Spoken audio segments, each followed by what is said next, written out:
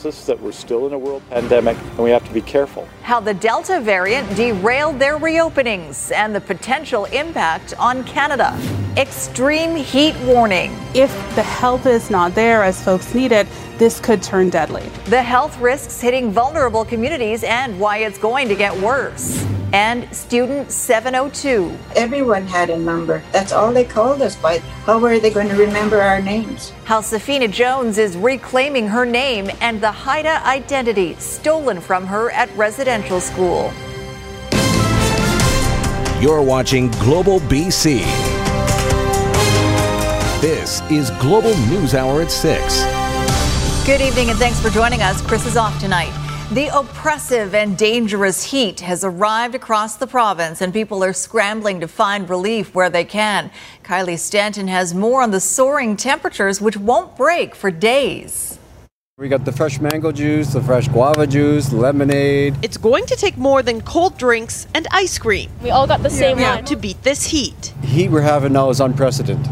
With record-breaking temperatures set to soar this weekend and hold well into next week, British Columbians are trying to keep their cool. Huge rush, ACs were out. Fans are still in stock, at least for now. I would say by the end of the weekend we'll probably be depleted right now. A bit of a different story at the Union Gospel Mission. We have sunscreen, we have hats here, and we have a reusable water bottle. Donations have been pouring in to help bring some relief to those experiencing homelessness. Packages will be handed out over the weekend to help address the need. We're talking about soaring temperatures that are unlivable, and you've got a situation that if the help is not there as folks need it, this could turn deadly. The UGM's drop-in facility is open in the afternoons to provide some respite from the heat, adding to the 10 cooling centres that have also opened up across Vancouver. But not everyone is mobile, and there are some extremely vulnerable people at risk of suffering heat-related illness. As we age, we lose the ability to regulate our temperature as efficiently as when we're younger. And so we're just asking people to be mindful of that, to check in on their friends or relatives that are older to make sure they're doing okay. But in temperatures like this, there's a level of risk no matter what your age. Add lakes, rivers, and the ocean into the mix, and it's another layer that needs consideration. Just knowing the water you're going into is very important, and taking some kind of rescue equipment, thinking ahead about those kinds of precautions as well. Prevention is the key. The temperatures are expected to dip late next week, but it will remain warmer than the seasonal average for the rest of the month. Let's go! Kylie Stanton, Global News. Now, as tempting as it is to go for a dip to keep cool, you're advised to stay out of the water in English Bay. Vancouver Coastal Health has issued a temporary closure due to high E. coli levels. That didn't seem to deter many people today. However, there didn't appear to be any signage warning people of the risk when we were there. 2 other beaches are also closed. Snug Cove Beach on Bowen Island and Oasis Beach south of Wreck Beach. Contaminated water could cause gastrointestinal illness and skin rash. The extreme temperatures also prompting Mission School District to close schools to students on Monday for the entire district because of the heat and a lack of air conditioning in schools. Kasia Badurka joins us now with more on the record-breaking temperatures. Kasia, give us a timeline of what we can expect. Well, here we have it for you across the Lower Mainland. So oppressive, uncomfortable heat through overnight hours, only going down to a low of 20. Usually 16 is uncomfortable already, so you're going to have your fans on full tilt. At 7 a.m., if you want to sneak out some, daytime hours, do something strenuous, if you want to go for a jog or whatever, it's already going to be hot at 23 degrees at 7 a.m. with daytime highs ranging between 30 and 36 degrees for us across the Lower Mainland, 30 near the water. Extremely hot. Overnight lows for the rest of the province. These actually look like daytime highs that we typically see at this time of year. So again, very uncomfortable for most of us. You're lucky if you do have air conditioning through interior sections. The heat warning is in effect for much of the province, blanketing us in red. Apart from coastal sections, it's going to be 10 to 15 degrees above seasonal tomorrow and even hotter moving forward. Sophie. All right, we'll talk to you in a bit. Kasia Bedorka joining us. Now to COVID-19 and new concerns about the Delta and Delta Plus variants. Israel and Australia, two countries seen as the success stories in the fight against the virus, are once again imposing restrictions in response to rapid outbreaks of the variants. As Richard Zussman reports, that raises questions about what might happen here.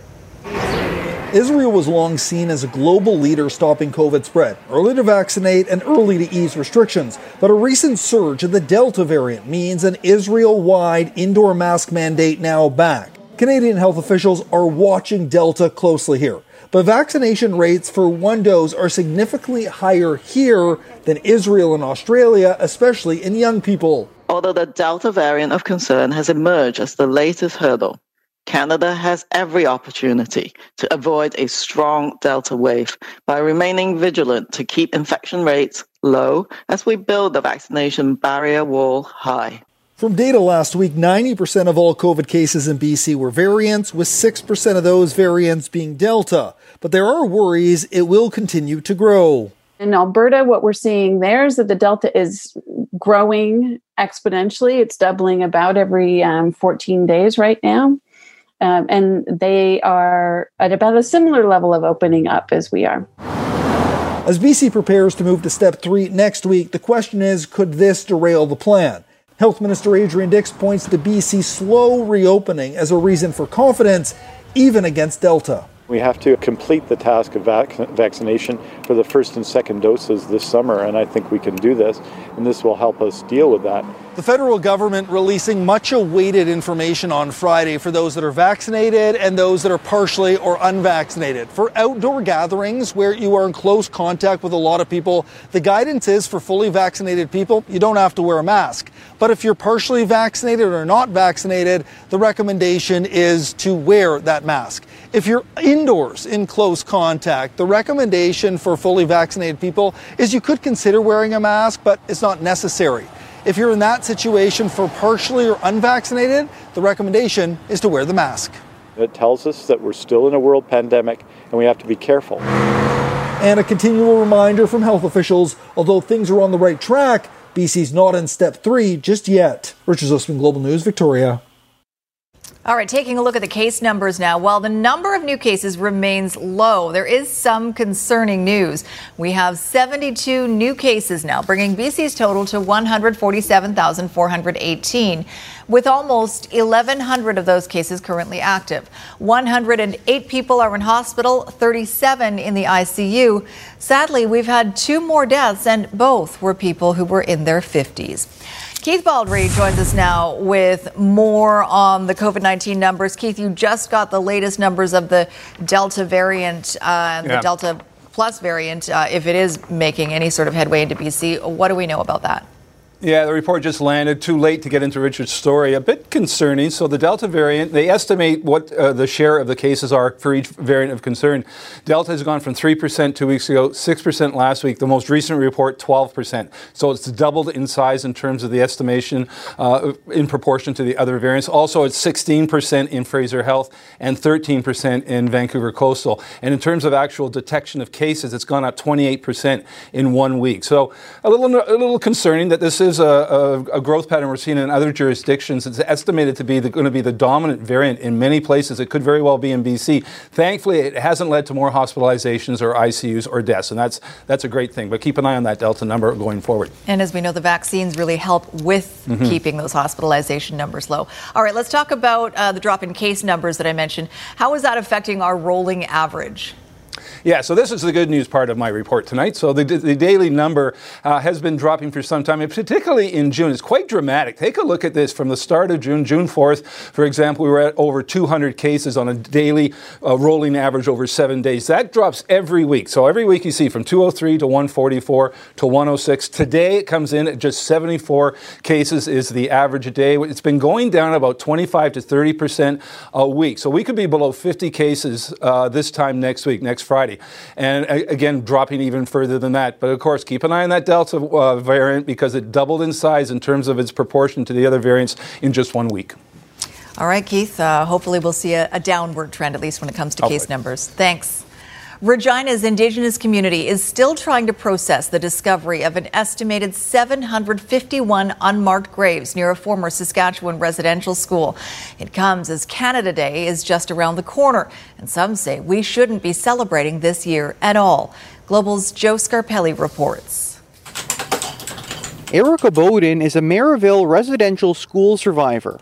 We've always known that there were graves. We've always known that there were atrocities that happened at the residential school. And now she, along with so many others, are no longer just sharing stories. Where people could maybe say, this is really what the situation is, or, they're just saying that to get money, or whatever the case may be.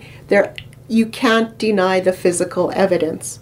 An estimated 751 unmarked graves were found near the former residential school east of Regina not long after technology detected the remains of 215 children at a former BC residential school. And many expect more discoveries will be made. I will not be celebrating Canada Day. My family will not be celebrating Canada Day. Star Andreas doesn't think anyone should be celebrating. We're in mourning. Our people, my people, are in mourning for the children. There's nothing to celebrate in Canada.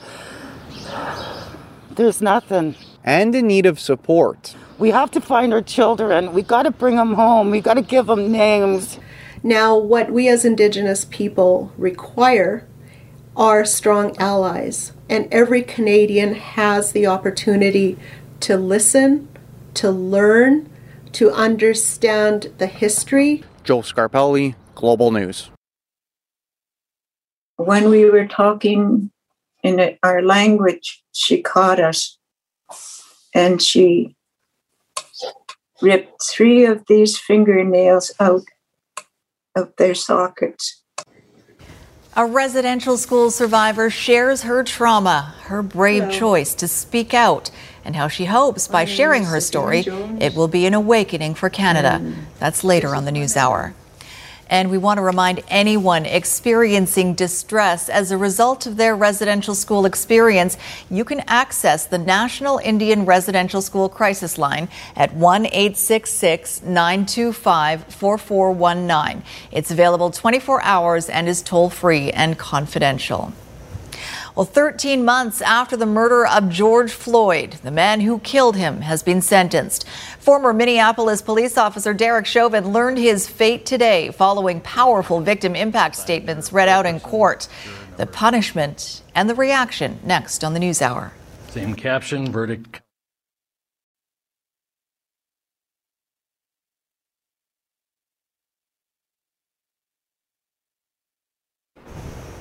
Low tide, good weather, and a pandemic.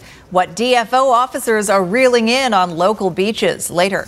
Also ahead, gas pain, more evidence the days of pandemic pricing at the pump are definitely over. Right now, though, 13 months after the murder of George Floyd and the conviction of one of the officers involved, all eyes were on Minneapolis once again as former officer Derek Chauvin learned how long he will spend behind bars. Global's Reggie Cicchini has the details. It's the justice that so many have sought in a murder that sparked a global racial reckoning. The court commits you to the custody of the Commissioner of Corrections for a period of 270 months. That's 270. The searing tape of George Floyd's death led a jury to convict ex-Minneapolis cop Derek Chauvin in April. The state wanted a 30-year sentence, unheard of for an officer, and in a move that appeared unapologetic, the defense wanted time served. To provide closure, I miss you and I love you. Statements were read out from family and community impacted by Floyd's death. The sudden murder of George has forever traumatized us. You may see us cry, but the full extent of our pain and trauma will never be seen with the naked eye. The sentence puts Derek Chauvin among a small roster of law enforcement personnel to face serious consequences. Only 8 non-federal officers have ever been convicted and sentenced for on-duty incidents, but often to far less time than civilians. The whole world is watching today. The defense tried for a do-over, claiming jury and prosecutorial misconduct stood in the way of a fair trial, but the judge denied it. We need you to stand with this family. Outside the courtroom, a rally where supporters breathed a sigh of relief, celebrating not only Floyd's life, but the changes that came following his death. Now, for the Floyd family and activists around the country, there's a hope for a new precedent and another step forward in ending an injustice too many people of color have suffered. Derek Chauvin spoke very briefly before he was sentenced, offering condolences to the Floyd family, but showed no remorse. He now awaits a trial on a federal civil rights investigation. The trial for the 3 other officers involved will take place in March. Reggie Cicchini, Global News, Minneapolis. Well, here at home, expect traffic to be snarled in parts of Vancouver as hundreds of people taking part in a Black Lives Matter rally are now marching from City Hall into the downtown core. Our Kristen Robinson is live with more on what's happening. Kristen? Sophie, the crowd of about 200 left City Hall just before 6 and is now making its way across the Cambie Bridge into the downtown core. Now, Black Lives Matter Vancouver says this march is all about demanding justice and accountability and standing in solidarity against white supremacy. A powerful start to the event outside City Hall, organizers holding a long moment of silence to reflect recent events here and in the U.S., including 9 minutes of silence for George Floyd and another long pause for the Cowessess First Nation after the discovery of an estimated 751 unmarked graves at the site of a former Saskatchewan residential school. Speakers referencing 2 questionable VPD handcuffing incidents involving racialized British Columbians while calling for change. To bridge the gap between all nations, all types of cultures. It's not just black people, it's not just Native people that are suffering racism. There's all types of people suffering racism, but it's still very important to raise awareness of what's happening now. If you're just quiet about this stuff, it's going to keep on going on, and it's just going to be the same problem for centuries. You know, we need to change that. We need to stand together. We need more allies, and we need like every person of color to come together to let it be known. You know, Indigenous lives matter, Black lives matter. You know, stop Asian hate, everything. Now, as we mentioned, that crowd is still making its way across the Cambie Bridge. The final destination tonight is Emery Barnes Park, where participants will gather for more speeches and performances. Now, Vancouver police say they are monitoring the event to ensure everyone's safety. Sophie? All right, we'll keep an eye on it. Thanks for that, Kristen Robinson, reporting live at Vancouver City Hall. The sentencing hearing for convicted killer Gabriel Klein has now wrapped up. Over 2 days, court heard dozens of victim impact statements, including from the parents of 13-year-old Letitia Reimer. On November 1st, 2016, Reimer was stabbed to death in a random attack inside Abbotsford Senior Secondary School. Her 14-year-old friend was also hurt in the attack. Klein was found guilty of second-degree murder of Reimer and aggravated assault of the teen who survived. A hearing determined that Klein, who has schizophrenia, was criminally responsible. Second-degree murder carries an automatic life sentence. The decision on Klein's parole eligibility will be delivered on July 7th. Coming up, a senior's home hit by thieves. It's devastating for a lot of people. What they stole that's left the residents stuck. Plus, VPD looking for help to identify members of an angry crowd at English Bay. At the Cambie Street Bridge, a protest is blocking northbound traffic coming off of Broadway. You'll have to use the Gravel Street Bridge in and out of downtown. Luckily, southbound Cambie Street Bridge is open as you head into the South Vancouver area. Want to be the ultimate content creator? Talk with expert photographers and filmmakers at Henry's Vancouver about the best-selling gear for streaming, podcasting, and creating content. Visit Henry's Vancouver today. In Global One above the Cambie Street Bridge, I'm Amber Belzer.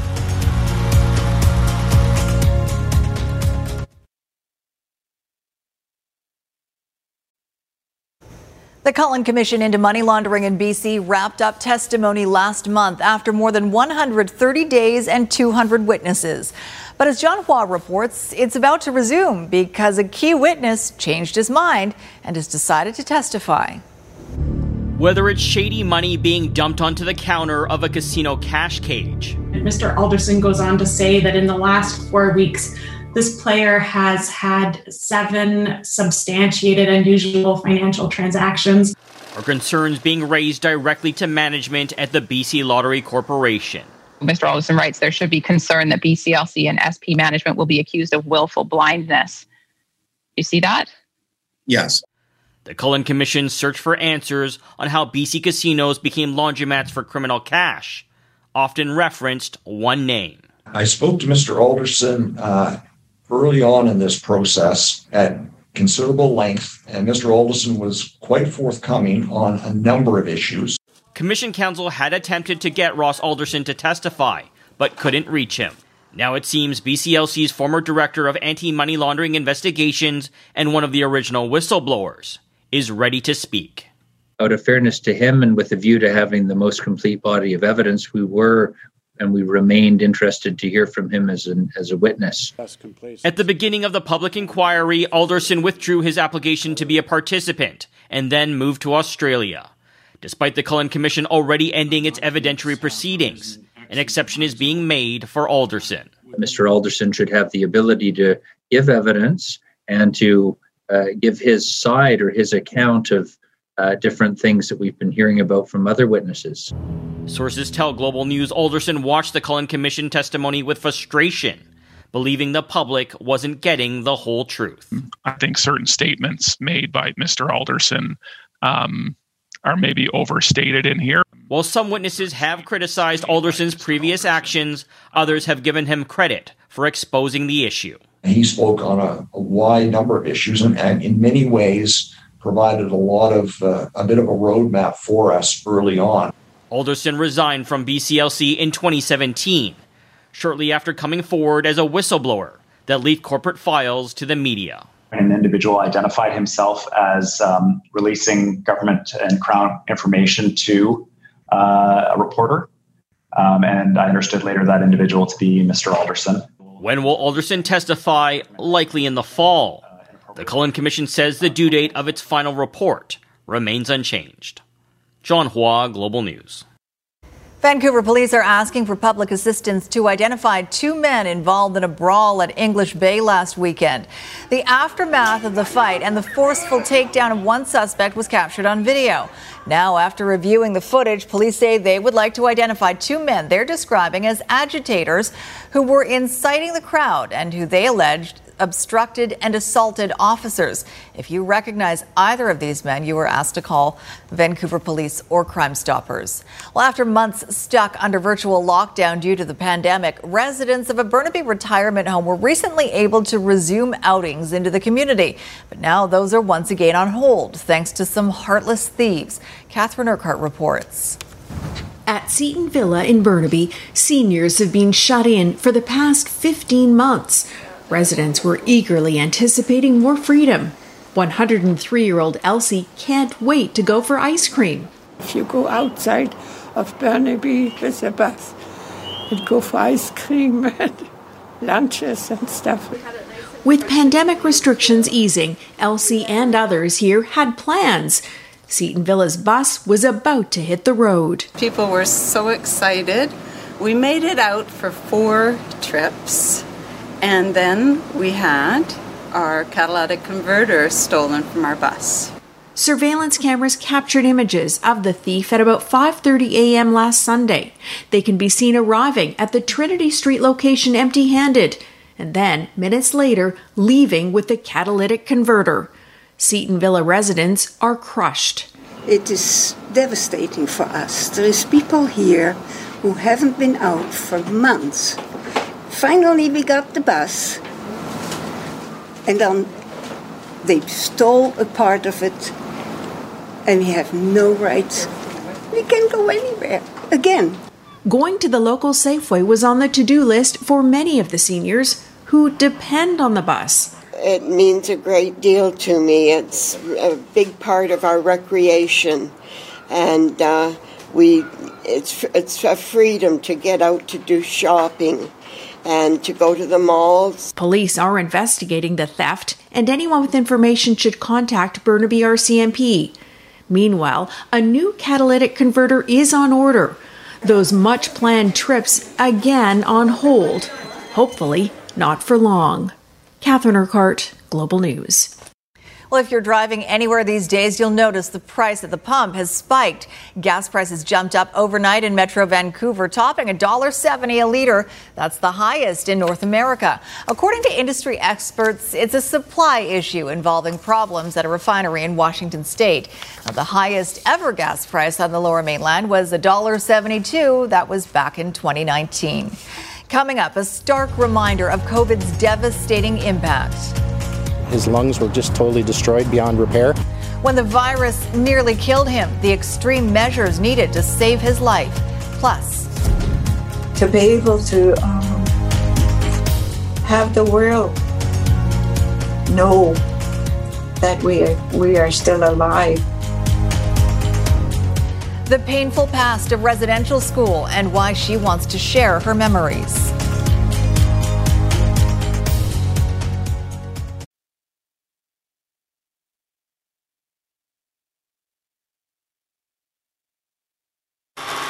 Some good news for the Lionsgate Bridge motorists. We did have a collision southbound, mid-span on the bridge deck, but they just towed the vehicles off the bridge. That's the good news. The bad news, because it's been down to a single file lane each way for a while, it's really busy for westbound on Marine. Coming out of North Vancouver, you are backed up from Phillip Street, so do expect delays as we wait for a lane switch here. For home to auto insurance, BCA's local experts are here for all your insurance needs.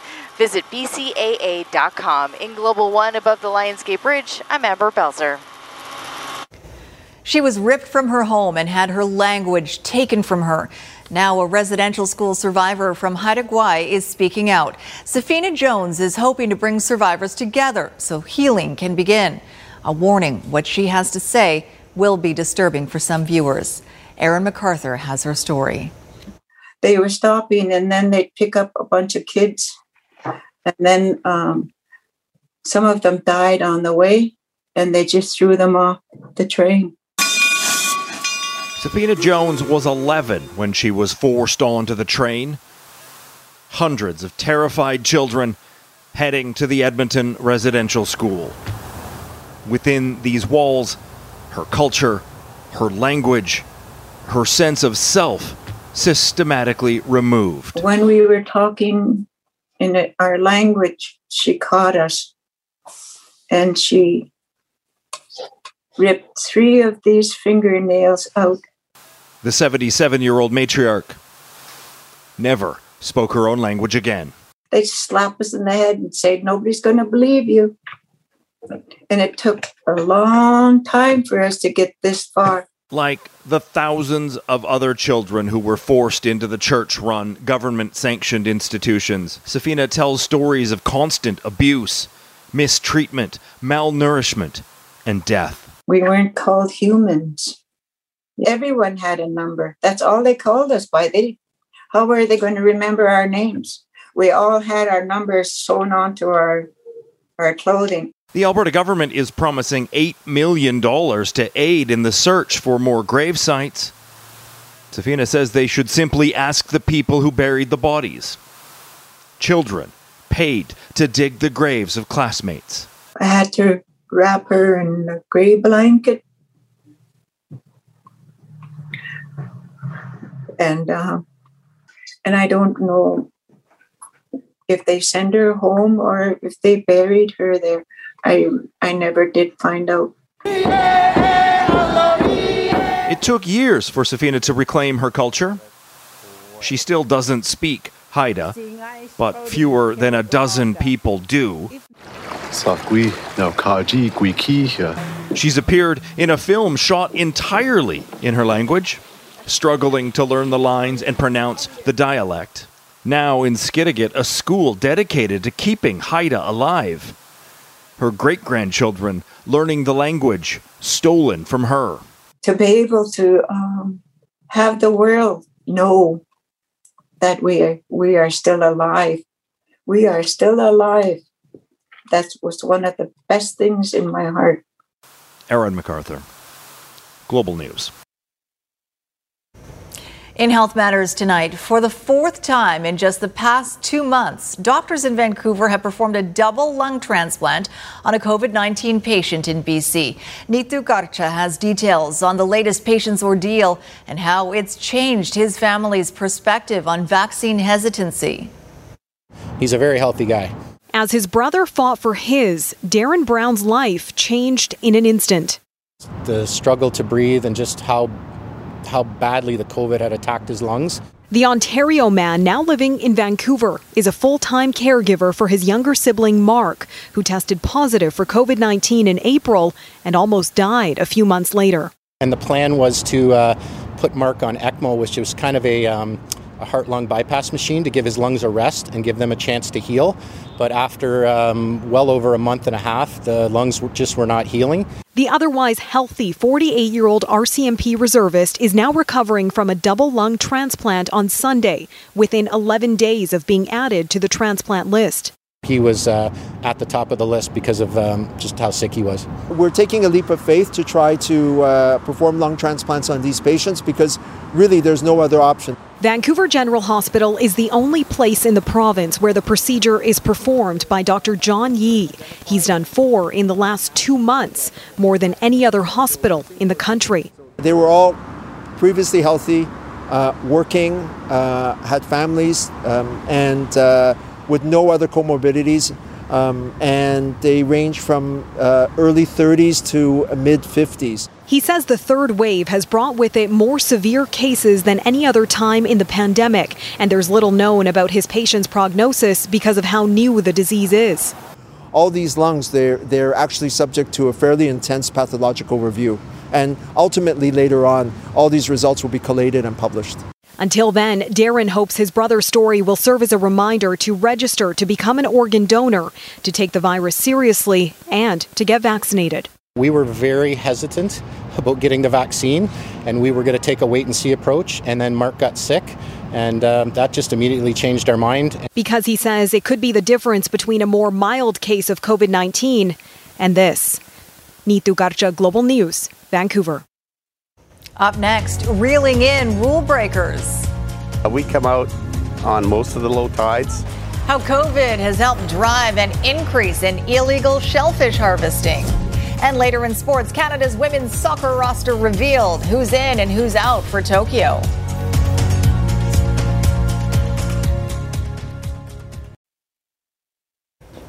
The nice weather is drawing people to the water from right across the region, but fisheries officers say they're seeing a significant rise in the number of people illegally harvesting shellfish, many of them for the first time. As Paul Johnson reports, they've stepped up enforcement in Boundary Bay. Scanning the sand and tide pools of White Rock Beach. Out among the families and paddlers, there are poachers here and illegal shellfish traps. It's really low tide today, and we come out on most of the low tides, primarily to deal with people harvesting shellfish. They've spotted something at the water's edge. On closer inspection, it's exactly what they're looking for. A crab trap that's totally out of compliance. It's configured improperly, and no surprise here, no name and contact info. It's illegal because there's no way for anything trapped in here to get away. So what's happening is the season's extreme low tides combined with COVID boredom mean there are more people out at our region's beaches foraging for seafood than ever. COVID has brought people out in droves, so way more this year than any other year. DFO has shared with us some of the pictures of illegally harvested seafood they've confiscated. Well, Dungeness crab is a common species to be poached because of its value. Here are some traps recently seized by the Mounties. There's actually a serious health threat with the region's bivalves, clams, oysters, and mussels. Pollution and natural toxins have made them off limits for the past 50 years, from White Rock to Indian Arm, though they're still catching people digging for them all the time. Usually every patrol we get somebody, and on certain patrols we get multiple individuals. Less than 100 meters away, another discovery. What looks like an abandoned commercial crab trap. Stuck in the sand, a hazard to swimmers and waders, not to mention sea life. They're ghost fishing. So they're still fishing, stuff goes in, can't get out. So if you're tempted to try and cook up a pot of chowder with our region's bounty, make sure you know the rules for crab and don't even bother with bivalves. You can make your family sick or end up owing thousands in fines when these folks track you down. In White Rock, Paul Johnson, Global News. Looks pretty beautiful out there. All right, Kasia Badurka is back with more on our hot weather forecast. Kasia? Oh boy. Yeah, you said it. It's beautiful, but it is hot. We're still at 24 degrees right now. Our daytime high was 25, and this is just the beginning. It's going to get much hotter. Of course, much of the province is under a heat warning at this point. Current temperatures for interior sections in the mid-30s at this point, and it was the first of several record-breaking days. So already 31 of the 128 weather stations have seen record-breaking temperatures today, with Pemberton at 39 degrees in the hot spot, Lytton at 39.2 degrees. You've been hearing us call this potentially unprecedented. Yes, we've seen this kind of heat before, but we could potentially break all-time record highs, and that doesn't happen in the month of June. That's the special part. That typically happens in July, sometimes in August, with the all-time record high being in Lytton and Lillooet back in July of 1941. It was 44.4 degrees on that day. Moving forward over the next several days, look at these daytime highs. So for tomorrow, into the mid and the high 30s for interior sections yet again. On your Sunday, it gets warmer, as you can see, looking at some 40-degree marks there in Abbotsford and in Kamloops. And believe it or not, it gets hotter and hotter. Tuesday and Wednesday will be the peak of the heat for interior sections. So right now is the time to take care of ourselves, seek the shade, stay hydrated, and avoid any physical activities on the outside, because there's no real end in sight for some time. Today's Centra Windows weather window, brought to us by Corey. Something we all want to do, plunge into the waters from the Crescent Beach Pier. Beautiful. Yes. Good idea. Thank you very much, Kasia. Well, here's yet another sign of the heat. Some residents of Port Coquitlam, including BC's Solicitor General, surprised to see the concrete buckle on an area sidewalk. Mike Farnworth started the speculation this afternoon, tweeting about the buckled sidewalk and blaming the heat. The city has put out barricades to warn pedestrians. Concrete expands when it gets hot, and sometimes there isn't enough gap between the concrete slabs. That's when sidewalks bulge up because, well, they have nowhere else to go. I like that. It's very informative. Yeah, it's a sign of the times right now, I guess. Are we going to do a story sooner or later where we try to fry an egg on a sidewalk? I've never seen that successful. I know, and I wouldn't eat that egg either if I was anybody. No. Can Canada's women's soccer team get a medal at the upcoming Olympics? Coach Bev Priestman is confident. Feeling really good about where we can be come the Olympic Games. Canada has won a couple of bronze medals in 2 straight games, but this year the team's going to be a bit different. And later in satellite debris, life lessons from a cat. So, kitten, here are some things that you need to know. The dog is the sort of creature that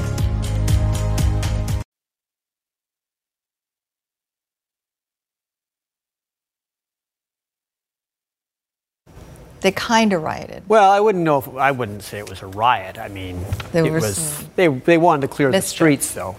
Mischief in Montreal. Mischief in Montreal, yes. If they win the Stanley Cup, though, there might be more mischief. And they are in the Stanley Cup final for the 35th time in this franchise's history. Only, I think this is one of the unlikeliest appearances for one of the NHL's, well, the NHL most decorated franchise, I would say.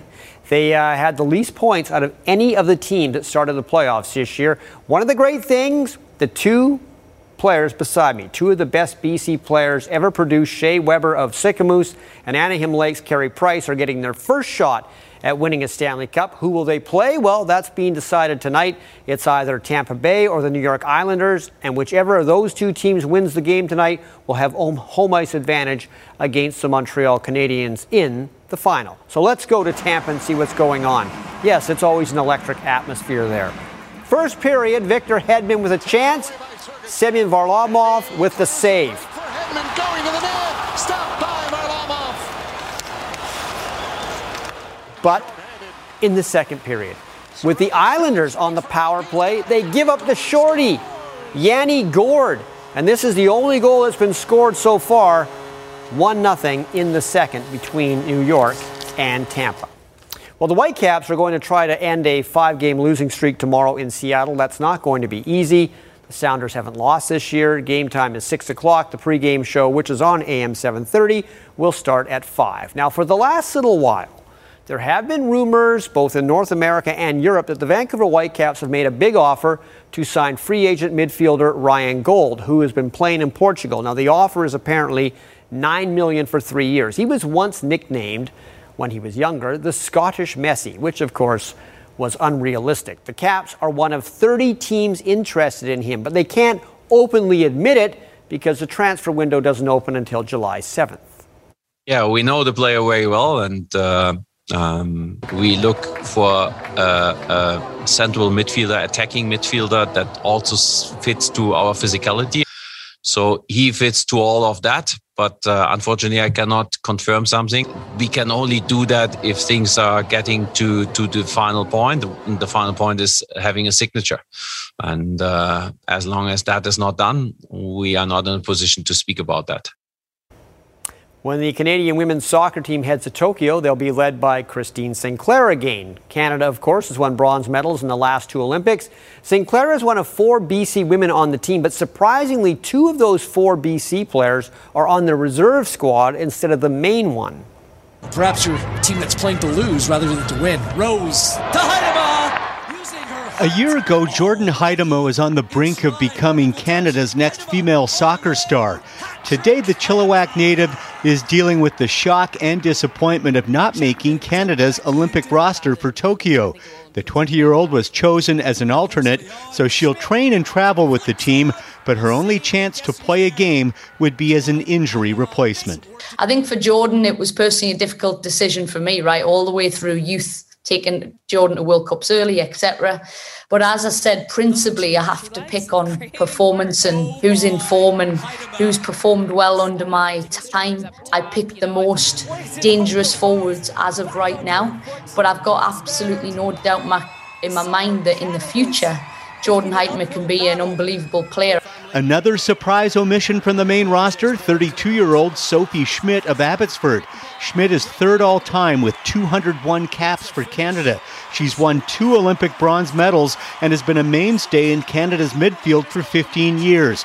But it's opened the door for younger players like Burnaby's Julia Grasso. The 20-year-old will be making her Olympic debut after starring at the University of Texas the past couple of seasons.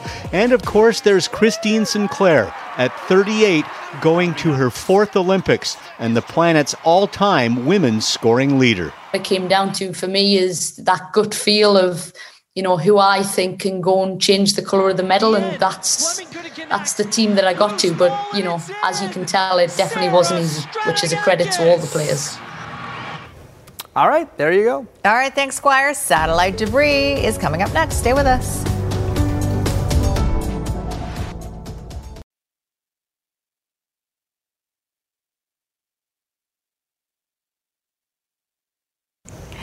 Talking animals. Love it. I know these are your favorite. The anthropomorphic animals. Okay, so we have run we've run one of these commercials before, but this is a different one. This is another episode of Dear Kitten. Here we go.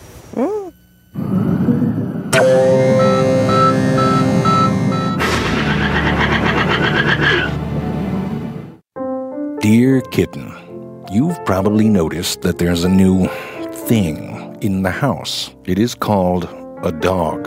And I know this because before you, I had a best friend named Peanut. Rest in peace. At first, I assumed Peanut was just a very ugly cat. Charming in his own way, but terrible breath. Awful. So, Kitten, here are some things that you need to know. The dog is the sort of creature that will decide whether it should put something in its mouth by putting it in its mouth. That's the level of decision-making that goes on. They basically eat everything. Case in point, butt paper. They even eat those weird brown dehydrated pip nuggets that the humans give us. Don't get mad. Let the dog eat all of our dry food. If it gets caught, it gets put in jail. And right then, we can enjoy the moist deliciousness of the can without interruption. It's a gambit. That is sage advice. From Cats one old know. cat to a kitten. Cats are wise. They are wise. especially when it comes to dogs. They just know. So let us now move on to a rather unfortunate meeting with a post. Here's an insurance commercial. This is the story of Post.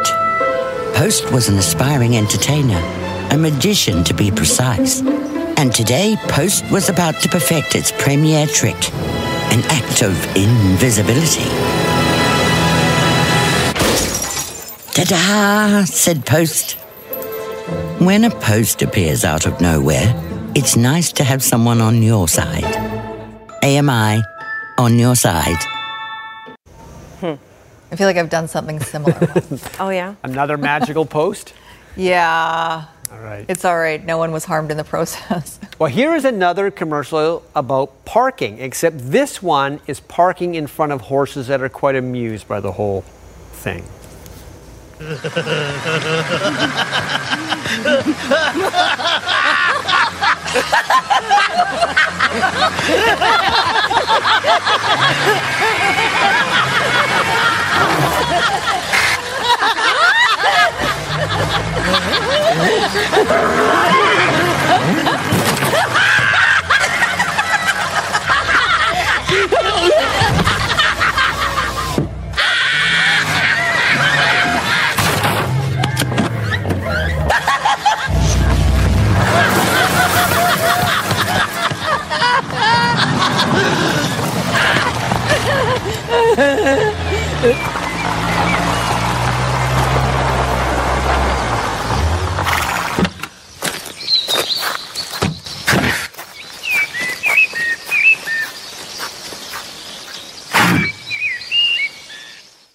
Volkswagen.